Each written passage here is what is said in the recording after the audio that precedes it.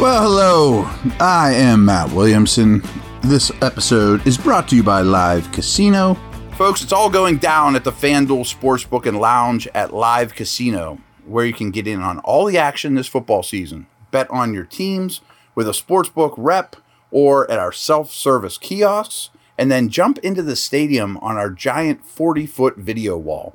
How's that for a touchdown? Join your friends at Live Casino Pittsburgh, Route 30 at the Westmoreland Mall. Bet, watch, and win. Gambling problem? Call 1-800-GAMBLER. And as we do on Tuesdays during the season, I'm just going to find some nuggets and some second viewing observations.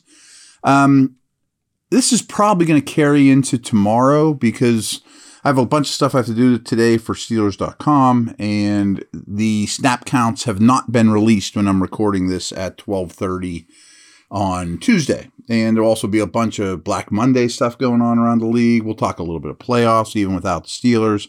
But I do want to dig into snap counts tomorrow, as well as some guys that played better or worse. So these are just some nuggets I found. So this might be a little bit of a short one. Yesterday was a lot longer than I expected. But anyway, so Kenny Pickett finished his rookie season with a 7-5 record in games he started. Think about this from before the year. If I could tell you that your rookie quarterback, even if he was first pick overall, which Kenny wasn't, won more games than he lost as a starter, every team in the league would take that. I mean, whoever takes Bryce Young, C.J. Stroud, Will Levis, Trevor Lawrence, Andrew Luck, Peyton Manning, would all say on draft day that if a magic genie came down and said you would win more games in your rookie year in which this first-round quarterback starts than you lose, will you take it? Absolutely. And maybe I'll dig into this. It'll probably pop up. But how many guys, first-round rookie quarterbacks, actually did that in the last 10 years, 20 years? Maybe one of you guys has that close by. And shoot it to me on Twitter, at Williamson NFL. It wasn't like he was Ben and he only lost, and the Steelers lost one game the whole year. I'm sure some of you were thinking that. It was only 7-5. But it's something to build on. I think there's a lot to build on. Trust me, I have a lot of Pickett stuff to talk about. Most of it positive, but we'll break him down like crazy here in the coming weeks. Maybe more importantly than anything, in terms of Steelers' success, was since the bye, which is a pretty big stretch of games, that's 9 games, only 1 interception by the rookie quarterback. You'll take it. And we talked about this going into the bye. His interception numbers were unjustified inflated. I mean, I didn't worry about him at the bye going, this dude's a turnover machine. He has no clue. He's throwing the ball to the other team. He had some bad luck and some bad circumstances, and Hail Marys, things like that. But I didn't expect 1 interception the rest of the way to take that. And throwing a couple come from behind victories too. I mean, he was near the top of the league and bring the team back too. So good things. So I found this very interesting. You guys know I'm a huge EPA nerd, and I think EPA is quickly becoming the best metric out there to really show how good an offense is, a defense is, quarterback is, all these things. So for the entire season, and this includes how bad the Steelers were on offense for the first half of the season. So what teams from 2022, or from last year to this year, got my years mixed up, increased the most in EPA on offense? The Giants were the most. I mean, think about where the Giants were a year ago. They were the worst offense in the league. Detroit was second, similar. They ended up with a great offense, and we saw a lot of that last night, but they were miserable a year ago.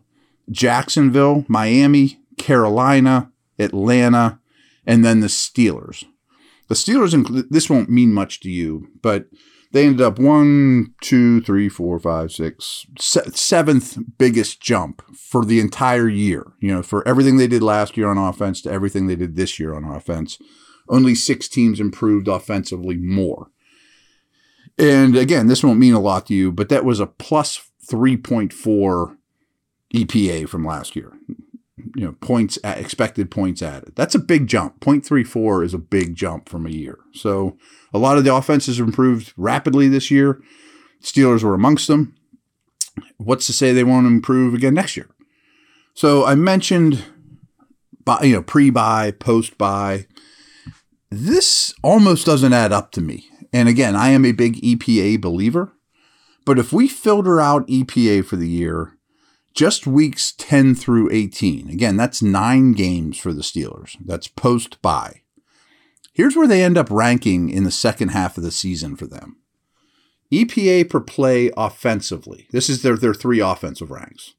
Fourth best offense in the entire league from week 10 on during the regular season. Now, I don't think they truly are the 4th best offense in the league, but I'm also not the one running the numbers or writing the formulas. EPA per dropback, so offensive passing, 5th. EPA per rush, 4th. That adds up to me. I mean, there weren't many better run teams in the league over the last 9 games than the Steelers. But offensive EPA, 4th. Per dropback, 5th. Per rush, 4th for these last 9 games versus the whole league. Defensively, I thought they'd be a little better. I thought they'd be worse offensively, but I thought they'd be a little better defensively, but still very respectable. EPA per play on defense, again, this is from weeks 10 to 18, 12th in the league. Pretty darn good. EPA per dropback, 20th. That's what's holding them back a little bit. We'll discuss team needs, but a corner might go a long way for that. You know, it just has such a ripple effect. Corner is going to be an interesting conversation to me. So they were 20th in EPA per dropback defensively from weeks 10 to 18. But against the run during that stretch, 10th best. So all those numbers are playoff caliber. You know what I'm saying? Like, to me, they were a much more deserving playoff team than Miami or the Jets or the Patriots or that range they were competing with. I'm not saying that they went to Buffalo and beat the crap out of them or anything. I don't think they would have. But I thought they were one of the best 7 teams in the AFC and certainly one of the best 14 teams in the league. Quick break, and then I got some more nuggets for you.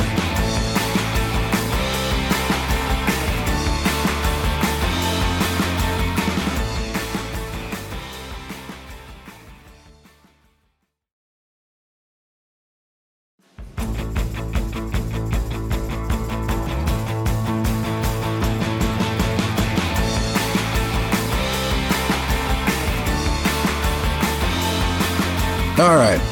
I wanted to highlight one play that I thought was really encouraging. The Pickens touchdown. It was very similar to his touchdown against the Raiders to win it. And hey, I've been really hard on Matt Canada and route concepts, but it was nice to see something different, and this is a great example. So it was really nice work by Pickens and Pickett, and I guess Canada as well. And reasoning, they moved Pickens around. He lined up in the slot as an interior receiver. You know, I've been begging for more in-breaking routes, interior route concepts, middle of the field, intermediate routes. Well, that's exactly what this was. And the difference was when they played the Raiders, it was an option route. And what I mean by an option route is both the quarterback and the receiver have to read the coverage on the fly. Of course, they're looking at it pre-snap, but safeties move all the time. Coverages change. So it was really important, that's why I'm bringing it up, to see both instances, Raiders and Browns, Pickett and Pickens being on the same page on an option route. Because it seems easy to me and you, but this stuff happens very quick while you're trying to run a route and get off coverage and avoid the rush and all these things. So really what happened in a nutshell is he lines up in the slot. I think it was to the wide side of the field. And what his responsibility, both their responsibility is, they saw cover 2. There was a too high shell against the Raiders. So he's going to the void on a skinny post between the 2 safeties when he sees too high. Now, if there was a safety in the middle of the field, you don't. You basically go to the void. So against the Raiders, they had 2 high safeties. So he splits them. Boom, ball's on time, touchdown, Steelers win, yay.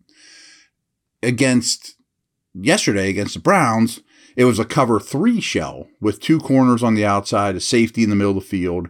So they call that middle of the field closed.